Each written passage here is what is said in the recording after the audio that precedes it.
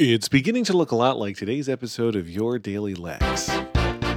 Your Daily Lex.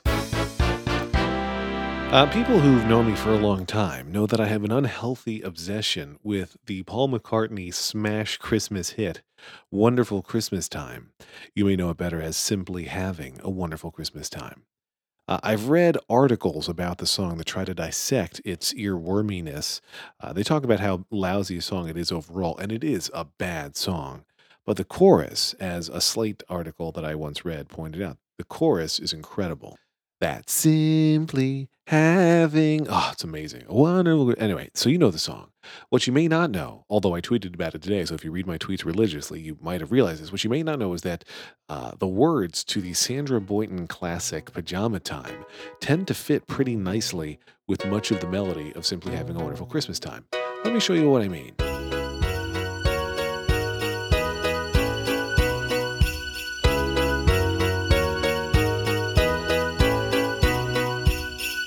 The moon is up. It's getting late. Let's get ready to celebrate. It's pajama time. Okay, so the time, the time part, the time part doesn't quite fit as well. But I think the rest of it, it's remarkable. And I don't know who was inspired by whom in this case. It is not worth it to me to look up who wrote which incredible piece of American art earlier. But even though we don't know whether Boynton ripped off McCartney or McCartney ripped off Boynton, let's all agree somebody ripped off somebody. Okay, I couldn't stand not knowing. Paul McCartney published Wonderful Christmas Time in 1979. Sandra Boynton published Pajama Time in the year 2000. So I think it's too close to call. I'm going to go with it is too close to call. I can't say why that particular Christmas song gets stuck in my head. I can tell you that when it gets stuck in my head, it is almost always with Sandra Boynton's quote unquote lyrics to itself. I'm not a huge fan of Christmas music, in large part because I'm not a Christmaser. I believe that's what you call those people, right? And I have this annual tradition. It was never meant to be an annual tradition. A few years ago, I woke up on Christmas Day, saw that Twitter was dead. I am a stereotypical Jew on Christmas. Boy, that could go a lot of ways, couldn't it? In that I try to see a movie and or eat Chinese food. There is no and or. I will eat Chinese food and possibly see a movie. The food is much more important.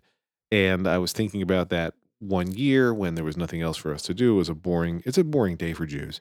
And so I started tweeting out song parodies about Christmas. Well, let me try again. It was song parodies of Christmas songs about eating Chinese food and whatnot. And they got a good response, and I had a lot of fun doing it. So then the next year I did it again. And then I think last year was the third year in a row I've done it. And now there's pressure. There's pressure. Do I do it? I think I would do it again because I've had fun each year and people seem to enjoy it. And people who hate it can unfollow me or mute me, and that's fine too. But what I'm worried about now is repeating myself. I've probably already repeated myself. I've done it for 3 years. And these aren't well thought out parodies. They aren't very lengthy. I only have 140 characters to work with. So it's, I will make one up for you right now. I'm eating up a fried wonton just like the one I ate last year. So there you go. It's a brilliant white Christmas parody by Lex Friedman about kosher Chinese food. Not clearly kosher in that case, but you can trust me it was.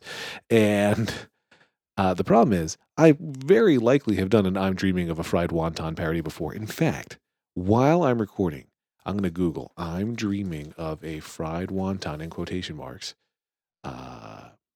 And so it goes to somebody else's site. So somebody else has written those lyrics back in July of 2008. So what do I know?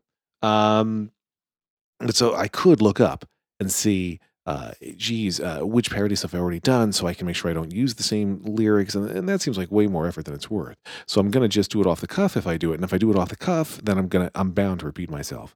And isn't repeating yourself just the worst? I say again, isn't repeating yourself just the worst? If I don't talk to you, I'll talk to you Wednesday. But if you don't listen to this podcast on Wednesday and you celebrate Christmas, we have very little in common because I will be listening tomorrow and I won't have a Merry Christmas. I'll have a mundane Christmas at best. But Merry Christmas to you and yours. If you're into that sort of thing, it is also, as I speak these words, it is we are approaching the 8th night of Hanukkah tonight.